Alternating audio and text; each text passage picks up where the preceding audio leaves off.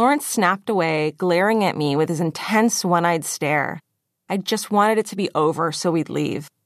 I posed and smiled as he instructed while looking around for somewhere to run in case he advanced on me. But I was at the edge of a cliff.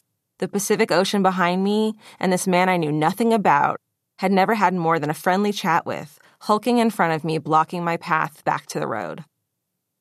Just when I thought we were almost done, he seemed satisfied that he had gotten some good options, and I was starting to think that I had actually been overreacting and nothing nefarious was in the stars for me that day. He said, "Why don't you take your top off?"